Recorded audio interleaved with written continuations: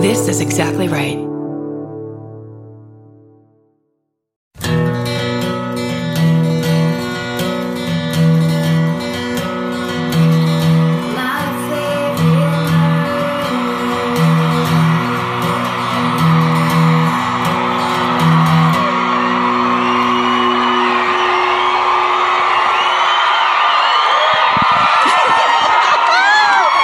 What's up, Denver?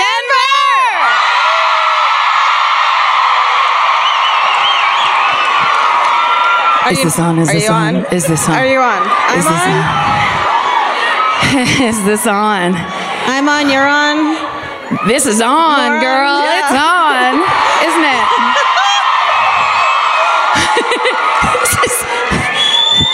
Is this the fucking Super Bowl? What's happening? What's happening? Shit. Take us off camera 3 and 4, please. Truly. No, wait. Is this fucking WrestleMania or what? Or what? That's right. Or cross-promoting to other interests. That's right. There's other interests in the world. That's where my husband is right now, WrestleMania. That's right. Yeah. He fucking ditched us. No, it's fine. He's got to live his life. Yeah. What, for 1 weekend a year. You're so generous that way. I am. It's nice. Wait, we should say. Oh my God, look at these. It's a giant Elvis head and a giant Frank George head. Oh my God. It's all right. But she's really disappointed in you. I have to live with a pet who stares at me like, why can't you just feed me? Why can't you walk me again? Why can't I get under the covers in your bed? These were delivered to us backstage. But we didn't make them ourselves. That would be really weird. That would be so awesome. I'd be like, have you finished your head? We are leaving tomorrow. Yeah. Georgia, I'm not telling you again. You can't check in on the plane. You have to get there an hour early so you can... We bought these seats on the plane. They wore seat belts. Yeah, if you can bring your emotional support puppy, I'm allowed to bring my emotional support giant cardboard cutout of my cat's head.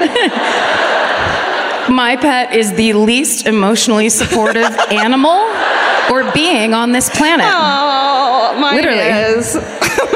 There's been times where, like, you know when you're like, oh, I bet you my pet knows how I feel, knows my feelings. There's been times when, like, things have happened, I'd be, like, in the kitchen crying, like, leaning against the counter, like, oh fuck. And George literally walks through, like, treats? You're standing by the treat thing. If you're there and crying, you might as well grab me a treat. Maybe I want to defend her for a minute. Okay. Maybe she's like, you know what, you should try treats. It always makes me feel better. You know what, if you're sad right now, I see you bawling right by the treats. Try it. I think it's very clear that I enjoy my fucking treats. That's just the truth. Oh, thank you. I thank you, and my Spanx thank you. So these say on the back, we made these for the show, but giant animal heads aren't allowed. I guess you... You know the rules. ...can have them. Oh, thanks. Oh, thanks. Oh, this is kind of debris that you brought in, and it was going to get thrown in the dumpster, and they're like, maybe they'll like them. Mine says, security took these from us, and then there's like a weird drawing of what kind of looks like a Pac-Man ghost and a talking bubble, and then there's an arrow, and it says, that's a broken heart, but I'm drunk.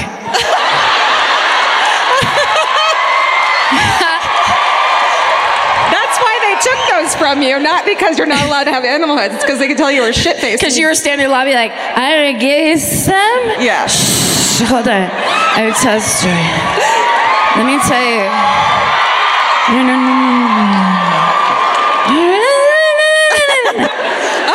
It was. This is by Ben Nyers, by the way. Thank you, Ben, for making us that. Salidi, I can't read your name. Salid? Sweetie? Oh, yeah. Thank you. I'm sorry, I can't read your name. The Loge is being represented. Is that what that area is called? We wouldn't have been able to see it anyways. Section double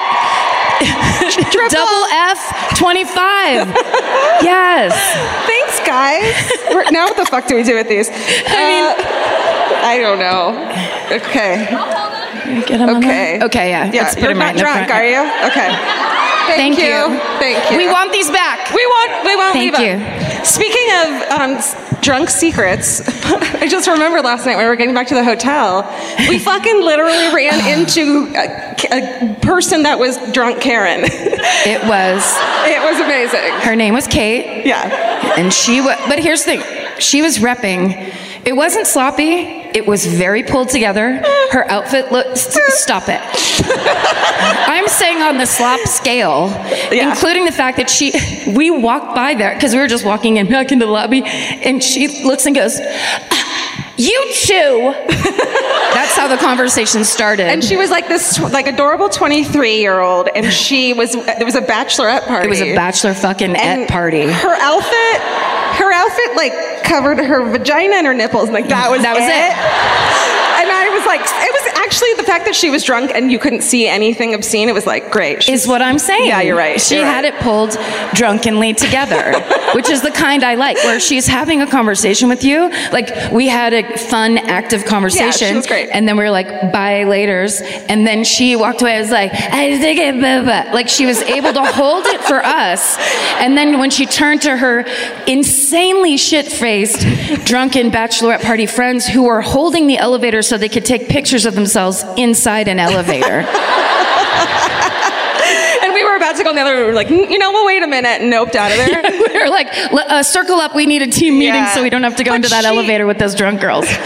Kate literally goes, I have a secret to tell you. I swear to God, I have a secret. And the secret was that her friends at work had been bragging that they were going to the My Favorite Murder show that night. She took a photo of it, and she's like, I'm going to show those fuckers. And I bet you this morning she was like, looked at her phone and was like, what the fuck? How did that happen? I bet she didn't remember. She's like, who is walking around Phoenix with cardboard cutouts of those two? Those two.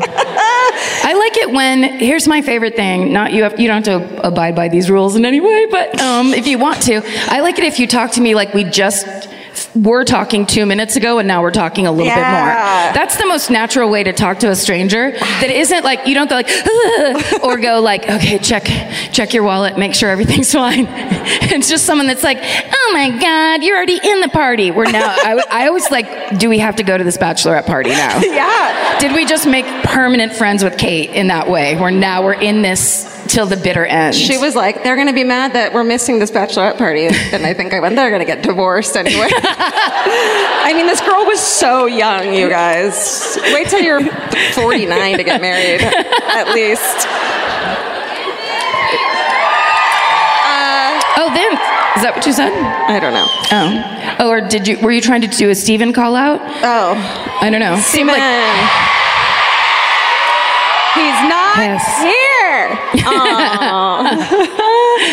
What about this? We have another giant thing. Guys. Denver. You're all about giant shit. Denver. There's a theme, and we like it. Here we go. Hold on. One and I two. pull in. You pull off. 3 and 4. We've got it. Shimmy, shimmy, shimmy. Okay. We unroll. Is this the top? Yes. Look, it's a great thing, but we've also always wanted to be able to hold one of these. Ready? A giant check. It's a that giant. The Denver Murderinos. Look what you guys did. Amazing. $3,800 you guys collected for Safe House Denver. Actually, $4,000. $4,000, you guys. That's incredible. Amazing. It's made out to the Bank of SSDGM, and it says, "Stay saved and do God's mission." Amen. Amen. And then the memo. The memo says, "Hi, Mimi." Hi, Mimi. Oh no! What if this is really their check number? Oops. Yep. What if they put their check number on accident on the everyone's already taken a picture of it, and they're withdrawing from that checking account. Good job, Denver Murderinos. Thank you, Denver Murderinos. Way to go. You're also really good at making giant checks, and we're good at holding them. We're going to walk into Chase Bank tomorrow with that and demand they cash it. We saw that when we unrolled that. I got a little, it made me choke up a little bit. But all things considered, I also choked up because I read an article about Loretta Lynn's 40th or 50th anniversary in show business. And I was like, God damn, she's been doing it for so long. And she was telling me about it as I was putting my makeup on, and I look up and I went, you're crying. Like, telling me about it, she was crying. And then you unraveled the check and started crying again. It was kind of a disaster backstage. Look. And I was like, I'm on drugs. I was going to say, you should try a treat, but you already got those. No, that's the last thing I fucking need right now. I was just very moved because Amanda Shires, this is very sidebar-y, but Amanda Shires and Brandy Carlisle and 2 other women, they did for Loretta Lynn, they got together as like kind of a super group and did a bunch of her covers in front of her for her, and it was the first time they'd ever performed. Beautiful. As a band. And they fucking apparently knocked it out of the park. None of this is relevant or interesting to you, but it made me cry. And everything is therapy to me, so shut up. Speaking of, this is My Favorite Murder, the podcast. Oh, hi. Thanks. This is Karen Kilgariff. This is Georgia Hardstark. Thank you. Wow. Do you want to talk about your outfit at all, or tell us stuff? Let us hear that. Oh, yeah. This whole thing. What did you call those shoes last night? Oh, these are my old nun shoes. Full nun shoes. My evil nun shoes. These are the kind of shoes that in the 90s I would wear them. My Aunt Ping would say, oh, are those your orthopedic shoes? You got your something wrong with your feet? I'm like, no, I'm cool. Shut up. I don't know what to say except for that I got this because I have to wear things other than pajamas all day in public because of trout face. I was like, every piece of clothing I find is the worst. And my friend's like, just let me recommend some stylists, because it was what she did for a living. And I got a Dell stylist. Not a stylist from a Dell computer, a Dell's. Because it kind of sounded like that. Yeah, she designed a silver box laptop that weighed like 22 pounds in 1997. No. So she got me all these dresses, and this one is from a brand called Eloquy, who gave it to me for free. Yes. How about your beautiful dress? My dress and my shoes and my toe bandage. You can see it. Can we get a close-up on the toe bandage, everybody? No. I'm going to get in so much trouble from I just took the bandage off myself, and I'm this close to taking the stitches out myself. What is wrong with me? You love sepsis. That's what it is. You want a good infection. I really do. Right in that bone. Do not do it. Okay. Like the third day she texts me a picture of the bandage off. Can I tell this? Absolutely. And then she goes, I'm rebandaging it with a panty liner. I was a genius. I had wine, and I was like, "Yeah, it's like on the field, and like fucking." You're like MASH. It's like triage. Yeah, I felt like such a feminist. And it is clean. It's clean, and it wasn't scented, so it's not like it has all these chemicals. Good. Yes. Great. Promo code murder. The darn thing's got wings. The darn thing's got wings. Somebody, because of that reference, somebody fucking sent us. Found it? It was a reel of basically tampon commercials from the 80s, and it's one of the funniest things of all time. We should start playing that before our shows, just on the video. Yes. Of just hand after hand pouring blue liquid onto a maxi pad. Just over. Why? Women being told they can play fucking tennis in a giant pad. Ride a horse, bleed all over a horse's back. It's what they say in the commercial. It wasn't my idea. I wish they would do a real commercial where it's like, you get to lay around all you fucking want in this giant pad. There's no blue liquid involved, but you might cry about Loretta Lynn. Get ready. Get ready. The truth about periods. We're bringing it across the nation. We got to come out with our own tampons that are just like slop around. Wear this on the outside type of shit. No. Stop it. So we would never do that. Please think of the men in the audience tonight. Please. For once in your lives, For once, ladies. will you, this podcast, please consider how disgusting you are. Should we sit down? Is it time? I guess. Okay. Oh. Thanks. Yes. Look at that. Yeah. How about these bad boys? Reminds me of my days up in the bar. The usual, which is anything. It doesn't matter. Pour it all into one glass. It tastes the same to me. It's called a Long Island iced tea. It's called I Started at 3. Try to beat me. You're the bartender. What are we doing? Karen. Okay. We also, I mean, not to tell you every single private thing about us, but we also did split a 4-hour energy shot. I've never... No. It's 5 not hour? It's not an off-brand version of 5 hour. Is it a 7-hour energy shot? It is now. I can't handle it. We drank 1.5. Anyway, it's 5.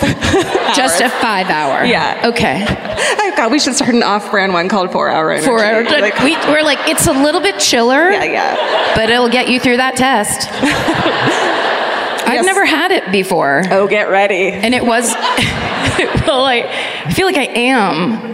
And that's the problem, is that there is this kind of feeling of like, it's like the roller coaster starting. Yeah. But we're not moving, right? We're not. Well, we're in high altitude, so maybe that was a mistake. Oh, yeah. I said that right after I took a sip of it. But I was like, well, too late now. There you go. We were in the back seat on the way over here, and I was like, look what I have in my purse.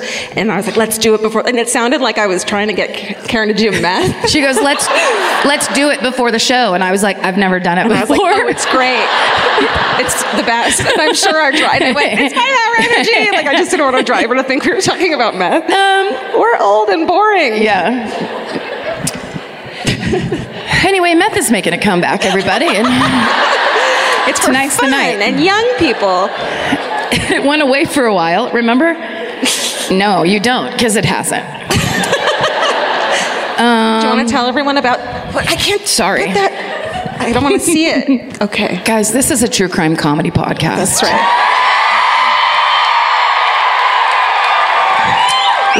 Thank you. We agree. Thank you. But we feel the need to explain at the beginning, because everybody that listens to this podcast comes to our live shows. Thank you so much for doing that. It's so fun and exciting, but many of you insist upon bringing people who do not listen to this podcast and don't necessarily like the idea of this podcast. I don't know why.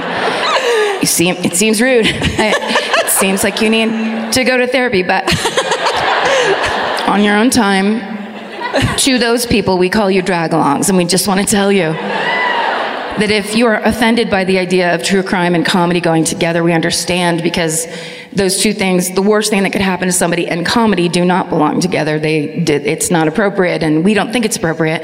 We don't think murder is funny. We just think we're funny. And we like to have fun, and the way we process the thing that we're obsessed with, because we've both been obsessed with true crime since we were like 12 years old, and we like to look at the worst things in the world and try to see if we can cope with them. But a lot of the ways we cope with them is through comedy and humor. And so if that offends you, we invite you cordially to get the fuck out right now. Be our guest. Your friend will meet you in the lobby by the merch table afterwards. If you could go get us 4 more 5-hour energy drinks. 4 with a 5. I feel very hot right now. Did you? Uh-oh. Feel my neck. Am I really hot? Oh shit, you're having an iron rush. This is stage 1, man. Just when I stopped wearing... Did you see that dragon? I just stopped wearing antiperspirant, and this is a bad time to do that. You're going straight deodorant or none at all? Straight deodorant. I would never offend anyone that way by doing none. Is it pretty bad? I love it, but... Wait, your own body odor or the deodorant? My own body odor. Okay. Yeah. No, that makes sense. You made it. I made it. Be proud. It's beautiful. It's me. I just happen to smell like fucking lavender all the time. Okay, sorry. I'm sorry all the girls at school hate me. It's not my fault. If you're like like me, you're always looking for a story to dive into. Whether it's a family drama or a mystery to solve, the key to getting hooked is the details. I need rich visuals and intricate storylines, and June's Journey has that and more. June's Journey is a mobile mystery game that follows June Parker, a daring young woman, on a quest to uncover the truth about her sister's murder. This is your chance to test your detective skills because you'll play the game as June herself. Explore beautifully designed scenes from the 1920s, like lavish estates and gardens, and don't forget to keep an eye out for hidden clues. There are twists, turns, and catchy tunes, all leading you deeper into the thrilling storyline. And if you play well enough, you could make it to the Detective Club. There, you'll chat with other players and compete with or against them. June needs your help, but watch out, you never know which character might be a villain. Shocking family secrets will be revealed, but will you crack the case? Find out as you escape this world and dive into June's world of mystery, murder, and romance. It's all just one tap away. Discover your inner detective when you download June's Journey for free today on iOS and Android. That's June's Journey. Download the game for free on iOS and Android. Goodbye. Georgia, have you ever been blown away by the most simple dish at a restaurant, like perfectly scrambled eggs? Oh my God, yes, Karen. And then all I want to do is make that dish at home and eat it every day. Well, you probably could, as long as you have the chef's secret ingredient, Made in cookware. Made in was created to bring restaurant quality performance kitchenware to home chefs around the world. For years, they've built their business by supplying restaurants and top chefs with high-end cookware. Some of Tom Colicchio's most treasured dishes at his restaurant Craft are made in Made in. Whether you're cooking for professional critics or just the critics you live with, your meals will benefit from the quality of Made in products. Like their carbon steel cookware, it combines the best of both cast iron and stainless steel clad, so it's rugged enough for grills or an open flame. It's the MVP of summer cookouts and cook-ins. What I really love about Made in cookware is that it actually makes something like having a Memorial Day barbecue much more convenient because you can keep everything on the grill. If you need to throw, say, a pan of garlic up on the top while you're grilling your steaks on the bottom, it's strong enough, durable enough to do that. If you want to take your cooking to the next level, remember what so many great dishes have in common. They're all made in. Save up to 25% this Memorial Day from May 18th through May 27th when you visit madeincookware.com. That's MADEIN cookware.com. Goodbye. I think you're first tonight. Woo!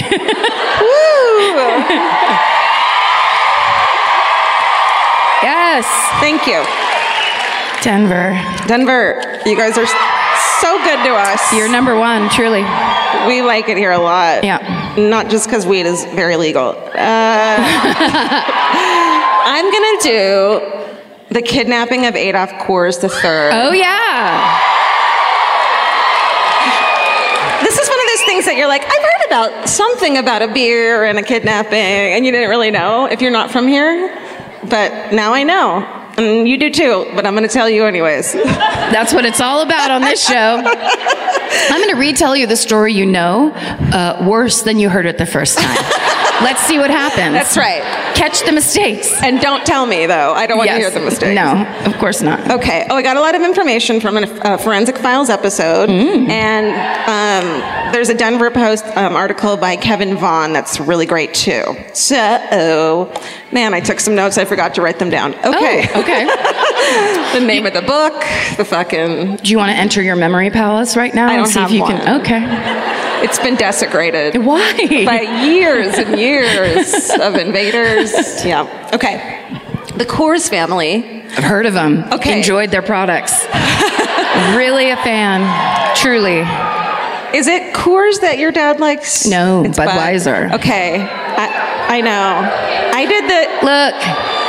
Listen. Look and listen. And drink your fucking beer. I did. Can I just do an impression of my dad? Please. If my dad had to be here to defend himself right now, he'd go, "Hey, this ain't happy birthday."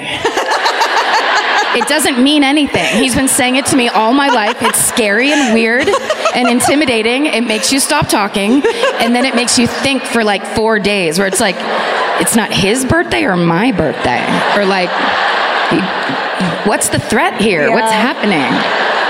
Yeah, and so then, but it worked. It calmed you down. It works. That's a takeaway for all of you. Take that home and use it at will. Okay, well, so here's what happened. We talked about Coors and Bud and the thing, and Vince's favorite beer is Coors. He always gets Coors backstage, right? Because Laura Kilgari's favorite beer is Coors. Right. As is Adrienne Colsingham's, who's here tonight, my other sister. What's up? Adrienne. They're Coors Light people. I am a terrible wife and can never remember if it's Coors or Budweiser that he likes. No. So the other night I was like, I was like ordering a bottle of wine. And I was like, I'm gonna surprise him with a thing. Is it Budweiser or is it Coors? And I was like, I should text Karen and ask her. And I'm like, no, I know it's Budweiser. Oh. And I brought it home and he's like, no, I'll drink anything. He's so sweet. How long have you guys been together? Long time. Very long time. Very long time. I mean, you just keep it fresh. I think you're keeping it fresh.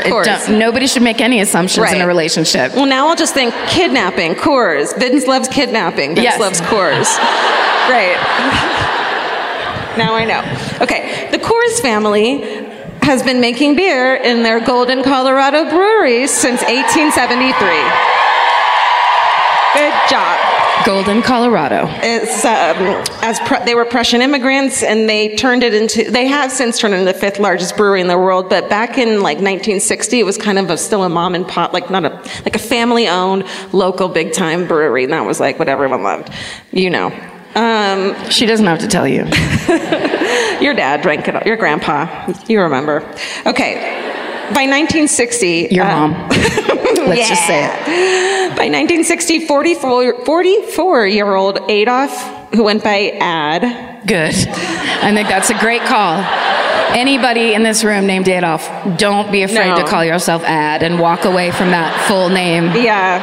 I mean, it's because he was Adolf Coors III, so they were like, nope, we're going to keep using that name. Yeah. We don't care. We had it before, we're going to do it after. Yeah. You're not the boss of us. Sorry. We make beer. Yeah. We don't like the name Stewart. You can fucking keep it. Right? Yeah. Okay, so he's the grandson of the founder, and he's the CEO of the company now in 1960. He's father of 4, and he's one of the state's best known and most influential citizens. That's not him. What the hell is that? That's mine. What did you do? They just gave it away. Oh, shit! Jay fucked up. Oh, I think he thought I meant... No, that was me. What? Steven! You didn't do anything. Steven, you're fired. Steven, you're fired. Shit, did we just give away your story? Yeah. Oh, no, I don't know what it is. No, good. That's all that matters in this podcast world. What do we do now? What happened? Are they all yours? Let's check it out. Look. Okay, stop. Oh, stop. Was that him? Yeah, stop. Okay. He thought I meant as a bit at the top. Okay, do you want to explain it now or wait till later? It's not a bit at the top, it's for my story. I used the wrong language.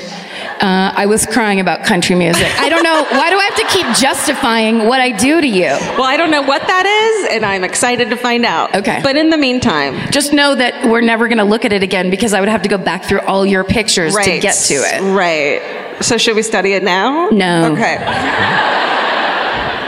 Well, here's Adolf Coors. Look at this guy. There's Adolf Coors. Pretty hot. Remember last night when I put up a lineup of like 3 convicts, and Karen was like, I guess I'd pick that one. You don't have to pick one. I'm permanently in 6th grade. You line up 3 guy pictures and you have to marry one. I call that one. That's Adolf. Ad. Let's call him Ad. Let's call him Ad. A-D. Ad Rock. Okay. I wish that tie was a little wider, but other than that, he's great. You're good with it. All right. So on the morning of February 9th, 1960, Adolf Coors gets into his station wagon and starts his normal drive from his home west of Denver to the brewery 12 miles away in Golden, Colorado. Mm-hmm. Sorry, really quick. He is the heir to the Coors fortune, and he drives a station wagon. I just want to say, keeping it real. Humble. Ad the third, keeping it real. That's right. Later that day, a milkman, he never makes it to work, and later that day, a milkman finds Coors' abandoned station wagon on the dilapidated 1-lane Turkey Creek Bridge. That bridge is so scary. It's so dilapidated. It's so dilapidated. It's just like one car, so you have to wait for other cars. And every monsoon season, they have to reweave it as a village. Sorry, I've been watching a lot of National Geographic lately. Okay. So they find the car and the engine still running and the radio's on. Uh-oh. When investigators arrive, they find a large blood stain in the dirt, and in the creek below, they find a lens from Adolf Kohr's glasses and 2 hats. One is his baseball cap. He's also wearing a baseball cap. It's so down to earth. Oh. I know. And a pipe? I don't know. And whistling? Okay. I mean... And they also find a brown fedora, a mysterious brown fedora. I mean, when are brown fedoras not mysterious? True. Could he have been wearing the baseball hat over the fedora? Like, I'm going to go to work today and change it up at lunch and freak everybody out? Like, was he a fun-loving course? Maybe he was like, I'm going to show them that I wear a lot of different hats in this business, in this company. And he has to hold his finger exactly like this. I'm going to show him. Get ready for this, guys. It's a play on words about the thing I put on intentionally. The worst kind of comedy.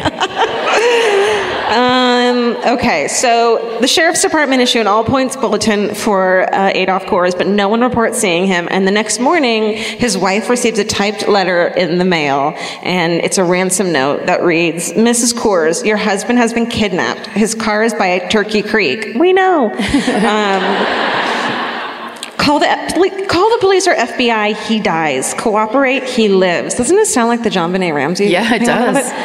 It's creepy. We have no desire to commit murder. All that we want is, here's my emphasis, that money. Yeah, all we want is that money.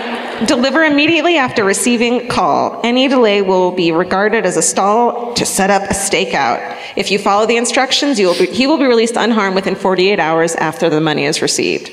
So, the letter's unsigned. The kidnapper's demand is $500,000 for Kohr's safe return. And it instructs Mrs. Kohr to take out a classified ad for a tractor in the Denver Post. And that's how he'll know that she received it. And she's like, let's do it. For, like, to sell a tractor? Yeah, like a trickaroo. You know. Sure. Does that make sense? Yes. Sorry, that was the kidnapper's idea? Like, the kidnapper was like, so I know you get this. Put out an ad for a tractor. And don't put, I'm the... Hey, kidnapper. Picture of a tractor. Please return my husband. Yeah. Don't do that part. No, it's like, be cool, be cool, be cool. Yeah. Be cool. Be cool like tractors are cool. Okay, yeah. Great. Got it. Be cool. Yes. So okay. After the kidnapping and murder of the Lindbergh baby back in 1932. Oh, you don't have to tell me. I know that. I mean. Did I get you wet? I'm sorry. No. Okay, that's what these are for. We each have our own towel. I know, I took yours. I'm sorry. Great. It's like Rocky. When we finish up, whoo! Just put one under. That actually helped. Okay. Did you hear? Just in case. In case you spill your soup. Crumbs. Oh man, I slept with so many tortilla chip crumbs in my bed last night. When I got out of bed this morning, it was like, oh, I'm gross. That's the beauty of hotel living. It's the beauty of your husband can't come to this one weekend. Yeah, so you're like, chip bed. Disgusting. Yeah. It's pretty great. You actually you put chips in the bed where you're like, you guys, go to sleep. I already told you. 5 more minutes, I'm turning out that light. Then she eats them real fast. I thought everyone had the same eating disorder as me.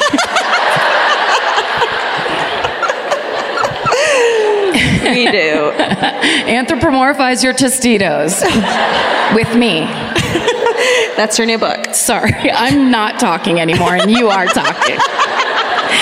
I love 17-hour energy drinks. Promo code murder! Promo code!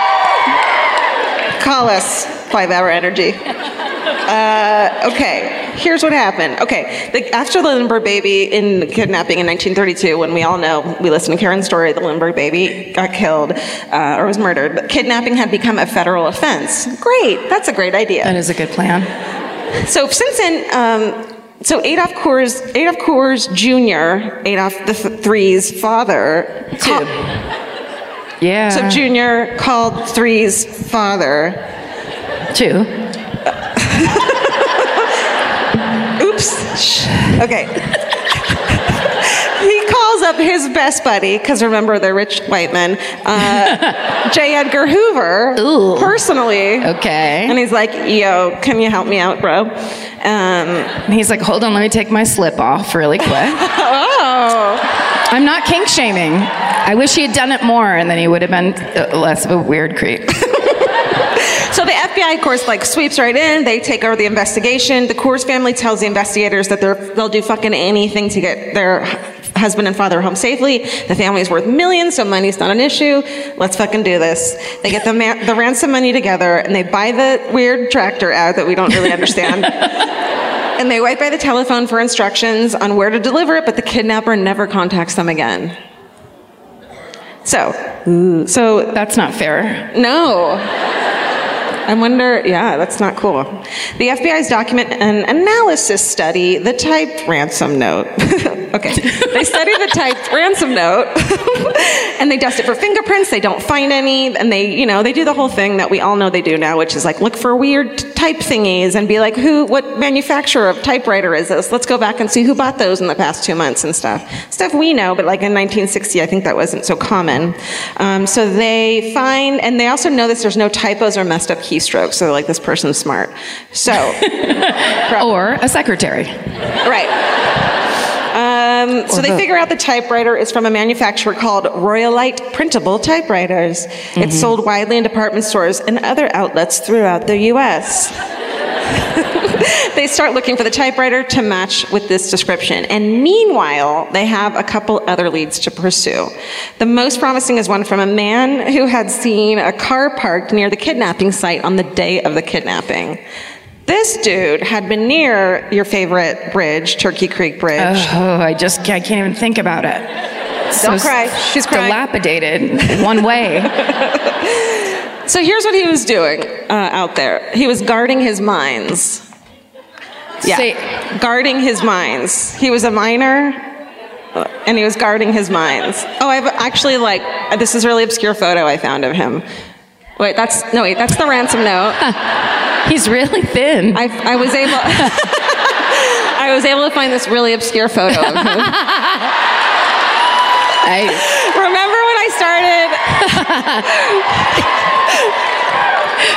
Remember in the airport this morning when I started cracking up and hid my laptop from you and go, don't look. And you're like, what's wrong with you? And I'm like, nothing. That is because of this guy? I try to tell Georgia over and over, like when I don't have my glasses on, you could hold up the entire story and I wouldn't be able to read it. And still, anytime she's got something like this going, she's like, don't look! Don't look! I don't want to ruin a surprise. They don't work. You're safe. So he's guarding his mind, as you do. Well, you want to talk about him some more? Well, no, I was just going to... Is that from like a Sugar Corn Pops box or something? Think it's like a Shutterstock. Help the miner to find Alfred Coors Yeah, I'm the sure third. it's illegal for me to have this. Yeah. And use it. And make shirts of it? But You mean our new merch? Our new merch? That's how they went broke. They got sued up the ass. They got sued by that little fucking miner. But sorry, can I just ask, who was protecting his mines? He was. Who's he? The miner. I know. Wait, what? Oh, no. But where did the miner come from in the story? He's under the bridge? Yeah, he's like near the bridge. He's in and of the bridge and the area surrounding the bridge. Okay. There's probably a mine right there, and he's there that day. Okay. Maybe there was a threat going on. I don't know. Maybe it was coyotes. I don't know. A coyote typed up a letter to the miner. You better watch that fucking mine. Yeah, I want to add it for a tractor. Okay. So this dude had been hanging out there. Okay. Protecting his goddamn mines. With a big smile on his face. And he saw a car there. It was an early 1950s model of a Mercury sedan that was like bright yellow. And he had remembered part of the license plate because he was paranoid and fucking thought it was someone coming to disturb his mines. Sorry, but it's 1960 something, right? Yeah, 60. I mean, like, I'm sorry, isn't being a minor kind of old-fashioned? Is he like a time traveler? It doesn't make sense. He would get angry when people would come to disturb his minds.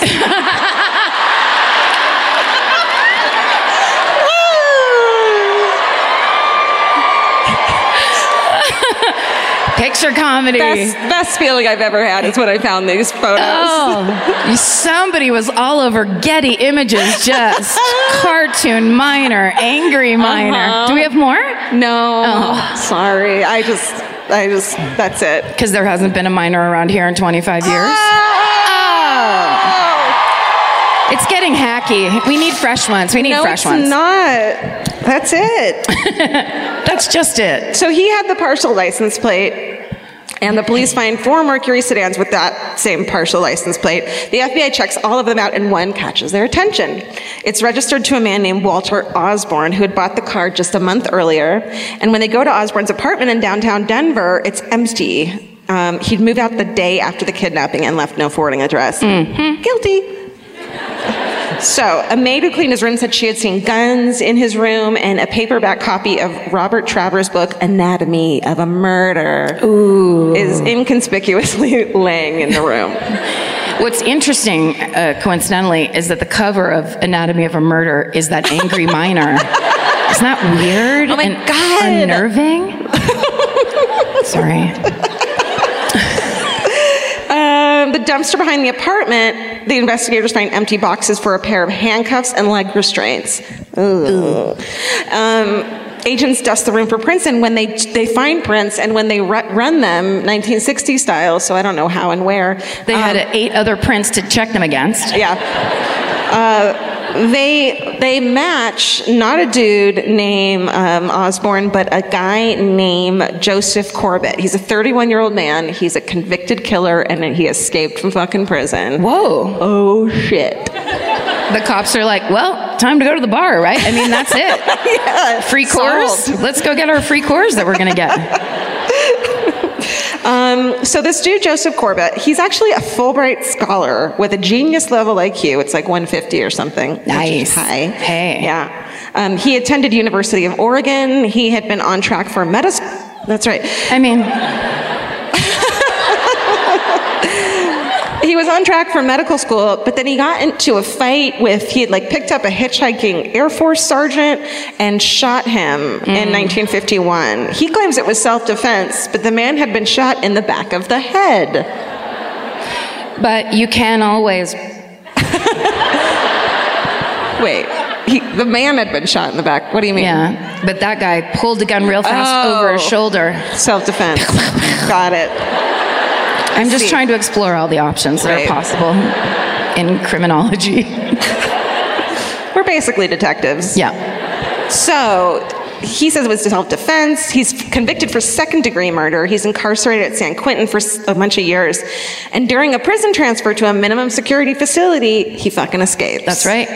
And he makes his way to Colorado under that alias William Osborne. And he had been planning the kidnapping for like 2.5 years. He was so angry at wealthy people, and he wanted to be wealthy so bad, he picked someone he could kidnap and get money, and that was like his only fucking thing for 2.5 years. Okay. But he didn't do a great job of it, because he had like a yellow car that he left the license plate on, and he did the typewriter, he did all of these things that were like not a Fulbright scholar level criminal.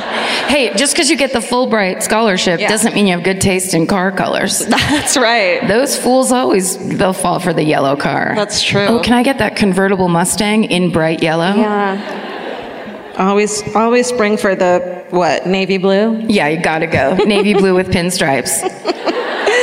So the landlord at the apartment identifies Corbett through his mugshot, and the man who rented the apartment. And a resident at Corbett's rooming house tells the FBI he often heard Corbett typing late into the night, which was I bet a lot of people did back then. But also I had a neighbor who typed all the time, and it was the most fucking annoying thing in the world. You're like, stop being a fucking hipster and get a laptop and stop clonking away on your fucking typewriter, you fucking hipster douchebag. Yeah. You know? Oh, sorry.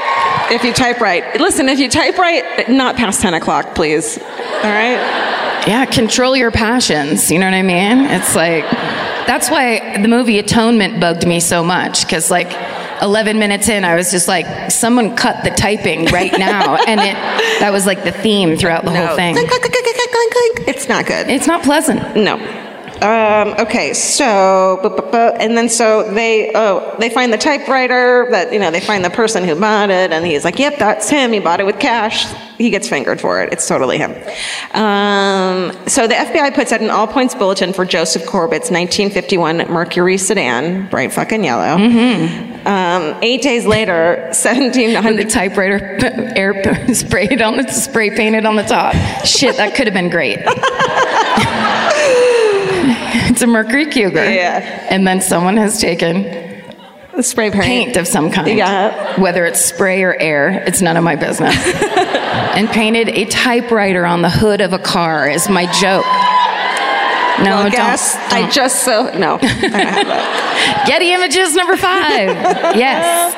And so 1,700 miles away, 8 days later in New Jersey, in Atlantic City, police find the yellow car burning in a dump. Oh. Yeah, and the interior is pretty destroyed, and there aren't any license plates on it. He finally figured out to take off the fucking license plate. But the serial number, of course, identifies the car as belonging to Walter Osborne, a.k.a. Joseph Corbett. So investigators, now it's 1960, remember, and so they find 4 layers of soil on the car's undercarriage, and they, because he's rich and white, they investigate further. Hold on. No, okay. You deserve a swig of that water. Thank for you. That comment. It's vodka. Yeah. Okay. So they test the fucking soil in 1960, which is seems like such a modern thing to do. And the most recent soil samples is obviously from New Jersey. The second layer is from a drive across the country. The oldest one, number 4 or number 1, I guess. That sample is obviously from the Turkey Creek Bridge near Coors Ranch. They can tell it's all the same. But then they take a soil sample from the third one, and it's okay. Listen, I'm going to read. Soil sample on top of the shale is from the area where Corbett took Adolph Coors after the abduction. That's what they are hypothesizing. And there's all this granite flecked with pink feldspar, and they can. Yes. You know what I mean? Yes, I do. That's a great indicator. Yep, yeah. The feldspar's there. We know. We're from Denver. We've got the feldspar, everybody. It's there. The FBI agents take 612 samples of dirt and soil from the Denver and surrounding areas, hoping to find a match, and they find it similar to Pikes Peak granite. You guys love granite. But that Pikes Peak is amazing granite. It will fuck you up. You know that's the name of a strain, right? Pikes Peak granite, it better be. Yeah. So it's on the front range of the Rocky Mountains, about 10 miles west of Colorado Springs. But you love those springs. But the area is fucking huge, and so they search everywhere from mines to houses and empty buildings, but they come up empty. During the spring and summer of 1960, there's still no answers. Coors' 14-year-old son, Adolph number 4. Ugh. They will not let it go. They are determined to change the... They're indignant. Yeah. He recalls crying himself to sleep every night. Ugh. 8 months after the kidnapping, a man target shooting at a Douglas County dump discovers clothing. Dumps. They are fun. Sorry, dumps are great. The Douglas County dump is amazing, and you're right to cheer for it. You're right. It's got all those seagulls. Where did they come from? Inland? So he's there target shooting, which sounds actually really fun. I love the dumps. I'm sorry. Well, I'm yelling. We also had coffee backstage, too. I'm sweating. Growing up in the country, we had to go to the dumps to get rid of our garbage. Right. There was no civic services, or what do they call those? So we just had a trailer, and you just kept throwing garbage bags into it. And then my dad would be like, "You want to go to the dumps with me?" And the answer had to be yes. And sit with the trash. Yeah. And so I would sit there and just scan when I would be sitting in the truck, and he'd be sweeping out, or just look out and scanning to see if I could see anything good. A body? You were looking for a body? I want to say I was, but I would have gone for anything. A Cabbage Patch doll or something, just a point of interest. Cabbage Patch doll? Cabbage Patch doll? A Cabbage Patch doll. Oh, it's definitely the altitude. Yeah. That's what's great about this place, is you can blame everything on weed or altitude. So this dude who's fucking shooting and shit, he finds clothes that match what Adolf Kors was wearing when he disappeared, I know. And an engraved penknife that belongs to Kors as well. Can you imagine, out of all this shit, he's like, oh, fuck. And that's really amazing. Well, probably does it look new. It probably looked like just got left here. Ugh. And a group of hunters find a human skull and bones scattered in the forest. There are 2 holes in the shoulder blades caused by a high-speed projectile that corresponds with 2 holes that are found in the jacket that belonged to Kors. And the projectile had gone through the lungs, and that has what made it fatal. So the bones and skull are in pretty good condition, so they identify the remains with dental records and confirm the body belongs to Adolf Kors III. Isn't that fucking bananas? Yeah. How did we don't? It's crazy. Okay. So basically, the FBI surmises that what happened was that Corbett drove out to the secluded Turkey Creek Bridge. Oh, yeah. You love it. Yeah. To wait for Adolf Kors, and of course, blocked. There was 1 lane, so he just stopped, I guess. Yeah, that's why that bridge is so fucking scary. Anyone can stop you. Yeah. And he made it look like he'd broken down, of course, the old fucking ruse. And then at some point, it seems like that Corbett was going to try to kidnap him and hold him for ransom for real, but he was really bad at crime, as we said. Yeah. And so he didn't expect Adolf Kors to put up a fight. He fucking did, and it seems like he was running back towards his car when he got shot twice in the back. Yeah. Also, why would you? It's like, I want to kidnap someone, and someone that won't put up a fight. How about a captain of industry? Yeah. How about someone that's like a grown fucking man that's had so many vitamins in his life? Yeah. He's just gonna fight me. I mean, this isn't an argument for kidnapping smaller people. It is, though. No, it is. It is. Be smart about the people you grab. People who have iron poor blood. People who have bad bone density. People on Boniva. I'm just saying, help yourself. We can't do it for you. You have to do it yourself. It's a real DIY industry out there. It really is. The kidnapping. Whew. Yeah. Cut that, Stephen. Please. Will not be held culpable. We refuse. So, where was I? Okay, so they think he panicked and shot Adolf Kors. The geological evidence shows that Corbett drove to the Rocky Mountains, 45 minutes away, to dump the body. And it was an area that guy was familiar with as a hunter. He left town the next day, drove to New Jersey, set his fucking car on fire, and latered out of there. So he becomes the most wanted man, obviously. I don't know what photos I have. Let's take a look.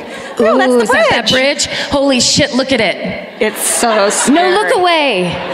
No, look back at it. Look at those old cars. Yeah. Those poor horses. And that bridge. Those horses are like, we've been waiting here for 45 minutes. It's like, we gotta get this bridge two-way. I think that's his car, that sedan, or what did I call it? Station wagon? The Maverick? No, that's pretty fucking sweet. God, that car looks 1,000,000 miles long. How do you parallel park that thing? You don't. You're a man. You just leave it in the middle of the street. It's the 1960s. You don't give a fuck. And then you just throw your keys to whoever's walking by. Take care of that, will you? All right. And this is the site where his body was found. So it's just a pointless crime. It is a pointless death. Yeah, not to say that if he got the money, it would be No, but I mean... Yeah. No, it's really awful. It's like they took this father of 4, and from all accounts, he was this lovely man, and like a wonderful husband and father, and this fucking asshole just did this because he was angry at society for his place in life, which was that he was a genius and fucked up. It wasn't even like he was poor and couldn't do shit. He was like in college. God, get it together. I couldn't even do that. He was such a great typist. Yeah. The world was his oyster. That's true. So, yes, totally. So, J. Edgar Hoover calls Corbett the most wanted man in America. And for 7 fucking months, Joseph Corbett successfully evades capture in one of the largest manhunts in American criminal history since John Dillinger. Wow. And yet I hadn't heard of it. History. Okay. Finally, a woman in Vancouver, Canada, sees the U.S. press reports and calls the FBI saying that a man matching his description is living in her apartment building. And she's like, I'm going to go stay in a hotel for a while. Did she? I don't know, probably. I would. Either that or she'd be like, don't worry, I'll watch his door for you. Yeah. She's one of two kind of people. She just has a gun pointed at it. I got it covered. Yeah. I love her. When the arrest is made in Vancouver, Corbett says, I'm your man. I'm not armed. I surrender. And they shoot him twice in the back. That's wrong. During the trial, 23 FBI agents, 5 lab examiners, and a fingerprint expert testify for the prosecution. That means you're fucked. Joseph Corbett, of course, pleads not guilty. But on March 19, 1961, he's convicted of kidnapping and murder and sentenced to life in prison. No. You guys are learning, finally. There was barely even one. I know. There was 2 hoots at the most. No. I just yelled at you. So here's what you guys do. In Colorado law, I don't know if it's still happening or what, but there can't be a death penalty case unless there's an eyewitness or a confession. So this case doesn't have either, so he doesn't receive the death penalty. And he just gets life.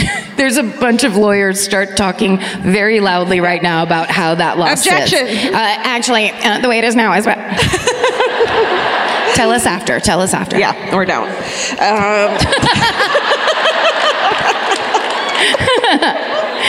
I'm kidding. So he gets life in prison, which we know means 19 years in prison. Yeah. He's paroled in July of 1979 after serving 19 years. Wow. Yeah. I know. He finds work in a manufacturing plant in Denver and then as a truck driver for the Salvation Army, and he just like becomes a fucking recluse and like doesn't talk to people. But it seems like he might have been that way already. Like there might have been something going on that he was this weird person who couldn't like exist in society. Yeah, like kidnapping. It's safe to say that. Yeah. As evidence of that. So reporters try to get him to tell his side of the story. They're fucking so hungry for his story. He refuses until 1996. He finally talks to a pair of Denver Post reporters, and he tells them all about his childhood fascination with the Lindbergh baby kidnapping. Oh. And it happened when he was a kid, and he like couldn't stop reading about it. He was obsessed with it. And that's weird. God, that's wrong and weird. Shouldn't do that. Oh, right. What a freak. And then he denies his involvement in the Coors murder. He continues to say he didn't do it. Yes. Like, then don't talk about the Lindbergh baby, dude. Like, come on. You just don't sound. He claims he's innocent. On August 24th, 2009, what's that, 10 years ago? The manager at the Royal Chateau Apartments, which is college, I wrote this all in an email that I meant to fucking write down. College Village? No. It's right in College Village. You know where that Paquito Moss is? Do you have that here? Chipotle? Shit. Yes. What's national? Not Chipotle. What's...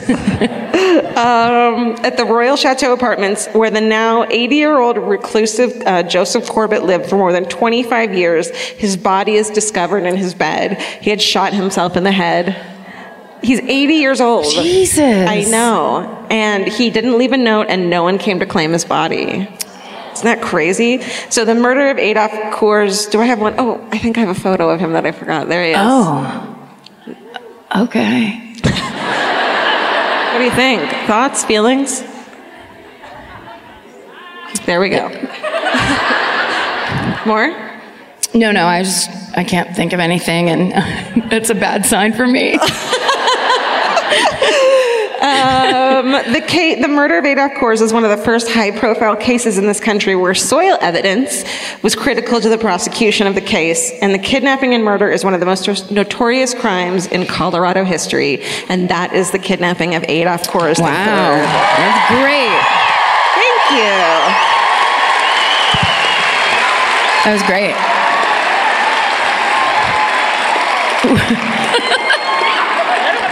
I love that. Here are the people that are clapping. If you want to take in the visual aspect and not just the audio. It's more like, look who isn't clapping, clap your hands. Yes.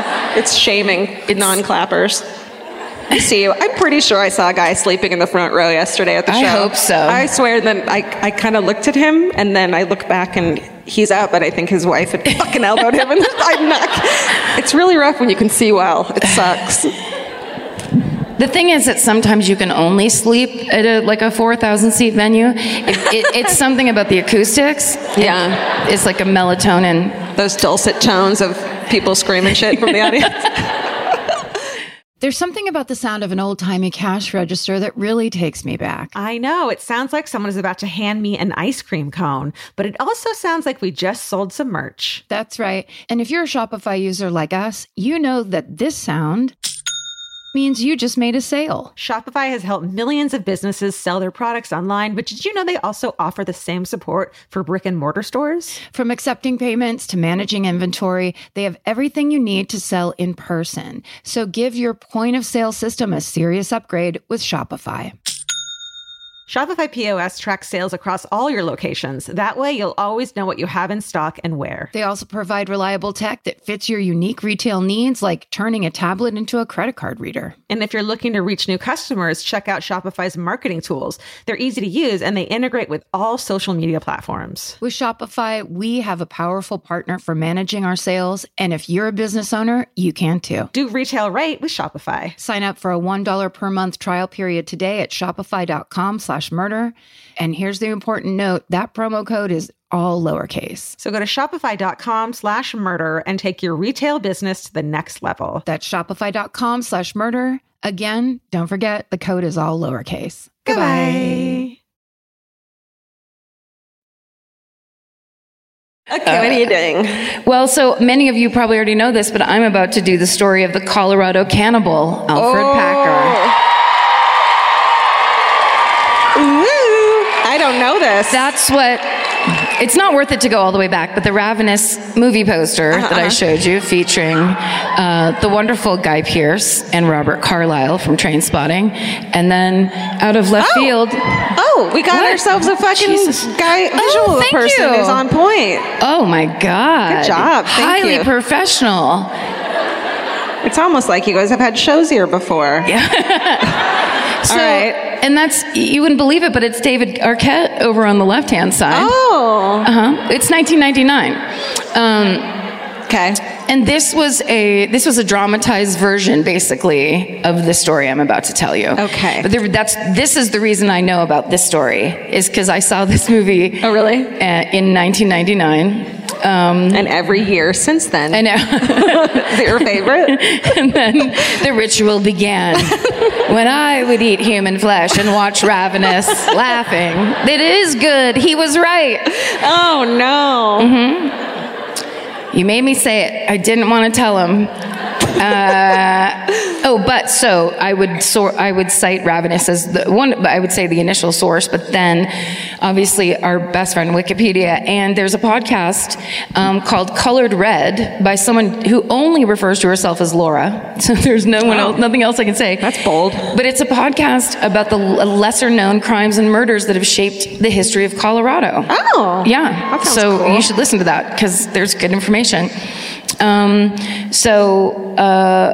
Okay, so let's talk about Alfred Packer's early life. Now, this is the funny piece of information that I did get from that podcast. Alfred Packer this makes him probably my favorite person of all time, including every family member I have. Alfred Packer apparently had a tattoo of his own name that was misspelled. No. Yes. Oh, my heart. My heart. No. Yes. How was it spelled? Alfred. A-L-F-E-R-D. Shit. So oftentimes in articles, he's called Alfred Packer. Oh, wow. But they're like, his name was Alfred Packer, but then people are like, No, that's not what that says, you idiot. He's the one that said it. Yeah. We got to go by what two drunk minors. This is also a minor-based. No way. Yes, it is. Holy shit. I knew a dude in my 20s, of course, who was in a band and got the name of the tattooed name of the band on on his wrist and they spelled it wrong, so he changed the name of his band to what it was. Smart. Yeah. That's good. He should have done that. Just changed his name. And then started a band. Yeah.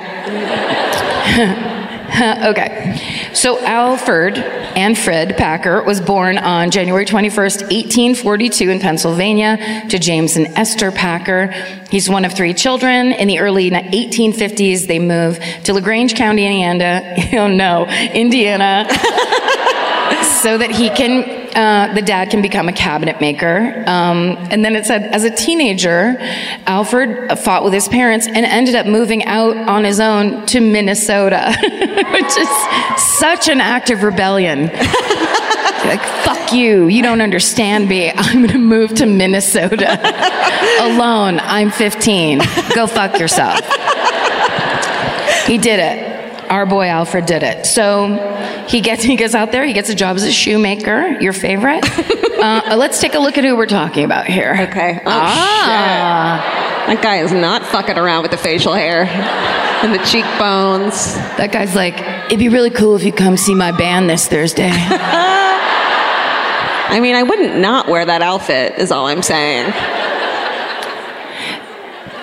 He's got a quality about him. It's like, I'm sorry, did you move out to Minnesota when you were like 15? Because you're amazing.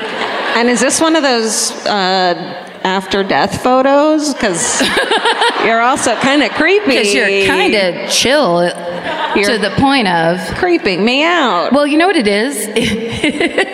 His eyes. Dead eyes? Yes. His eyes look like that thing you get at like a Halloween store where it, like you walk by and it's normal and then you look again and it has like demon eyes. Yeah. But he just has demon eyes, I think. Great. Love him. Great bow tie. Alfred. Doing it. So here's what he does. April 22nd, 1862, enlists in the Union Army to be in the Civil War, but he gets honorably discharged 8 months later because he has epilepsy. Oh man, he's your buddy. He's my best friend. He has the kind that is, I feel very bad because he basically had uncontrolled epilepsy. Obviously, that times have changed. Well, I mean, controlled epilepsy if you can control it. Yeah, and I can. Nah. Power, thank you. Also, just an FYI, if anybody ever has an epileptic seizure around you, don't put anything in their mouth. Oh, yeah. Don't put anything in their fucking mouth. Stay away from their mouth. And if your friend goes, I think you're supposed to put a wallet in her mouth, don't fucking put a wallet in my mouth. I should be saying this to you. Also, if someone says, put a handful of pennies in her mouth and make a wish, do not let them do that. Don't put that in my head. Stop, don't. Now that's my only one dream in life, is to cram pennies in your mouth while you're... Don't put in a cob of corn and watch me chew it off like a cartoon crow. Oh, stop enticing me with a good time. I read this off an epilepsy pamphlet and it's always been my rules. Oh, damn it. You can put anything in my mouth when I'm having a seizure. I did not mean for that to sound gross. It's in your own You're head. Filthy. You guys, it's not that kind of podcast. We talk about cannibalism. Yes, we're trying to talk about cannibalism, not blowjobs. So come on. People's parents are here. Tighten it up. Okay. So, epilepsy, once again, comes into our lives. So, his thing is he won't not be in the Army. So he moves to Ottumwa, Iowa, and on June 25th, 1863, he tries to enlist again, and this time he actually ends up serving for almost a year, but then he has a seizure every 2 days, so they're like, buddy, and he gets discharged again. So now he's unemployed. He moves out west. He finds various odd jobs working as a wagon teamster, a ranch hand, a field worker, and a hunter. I think isn't that a nursery rhyme? All 4 of them are in a boat going down a river. Okay. His seizures begin to continue to hamper his work performance, but his coworkers also say he has a bad attitude, he's rude, he's known as a thief and a liar, and he's highly argumentative. I mean, the seizures we can deal with. Don't be a dick. Just, yeah. You know? Now we're going to stick all kinds of shit in your mouth when you're having a seizure, as you deserve it. Yeah. That's why you gotta zip the lip. All right.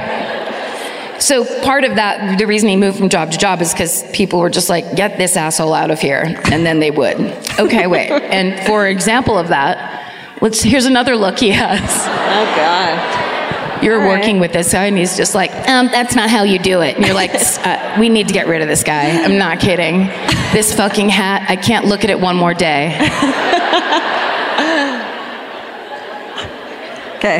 Okay, enough. So I wish you wouldn't. I wish you'd stop. Thank you. He gets a job as a wilderness guide, but he isn't good at it. That's not one you want to be bad at. Yeah. I don't know where we are now. I'm sorry, I'm not that good at this job. Yeah, that's the only part of the job. You have to know where to go, and he doesn't ever. Wow. And he wears that fucking hat. So people are just like, take it off. I'm not kidding. We won't follow you. Yeah. He ends up working as a miner in Colorado. Oh my under God. a bridge that's haunted. Really? Was that bridge haunted? It's probably. Okay. Definitely.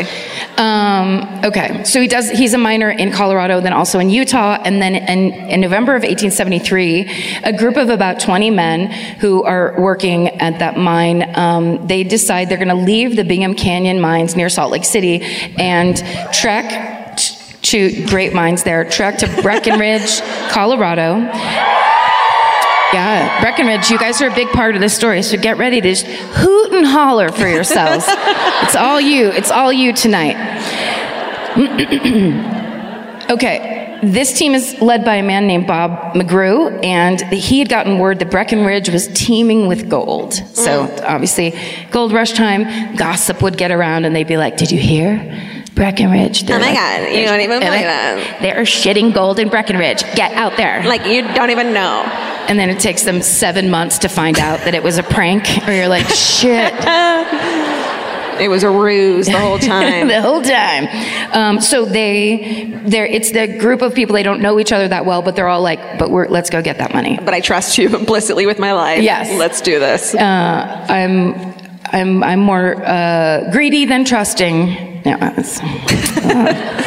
strike two for me.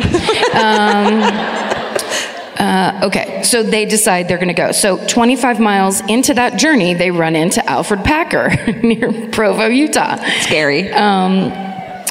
Provo, Utah. And when they tell him where they're headed, he asks if he can go, because he says he knows the San Juan Mountain region very well. And they're like, well, this is perfect. We got a little guy in a little hat, and he's going to tell us exactly how to get to Gold City, USA. They're fucking, that's where the high five was invented. It all happens in that moment.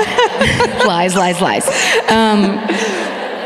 But they are hesitant to let him join, as Alfred has no money, no food. He's not bringing anything to the table in terms of like, we're going to pool all our stuff and get there. Yeah. He's like, yeah, and I'm going to eat your stuff and then take up a lot of space. And his supposed knowledge of the region giving him this big leg up, he actually didn't know the territory at all. Yeah. So that was just a bold-faced lie. He's so bad at leading people places. Yeah. When will they learn? And why does he want to keep going to that area? Yeah. It's like somebody that's like, I just want to do theater. And it's like, don't do it. You're bad at it. Don't. There he is. I think he would be played by Ben Kingsley, don't you think? Oh, very much. Mm-hmm. Yeah. Mm-hmm. Goodbye. So,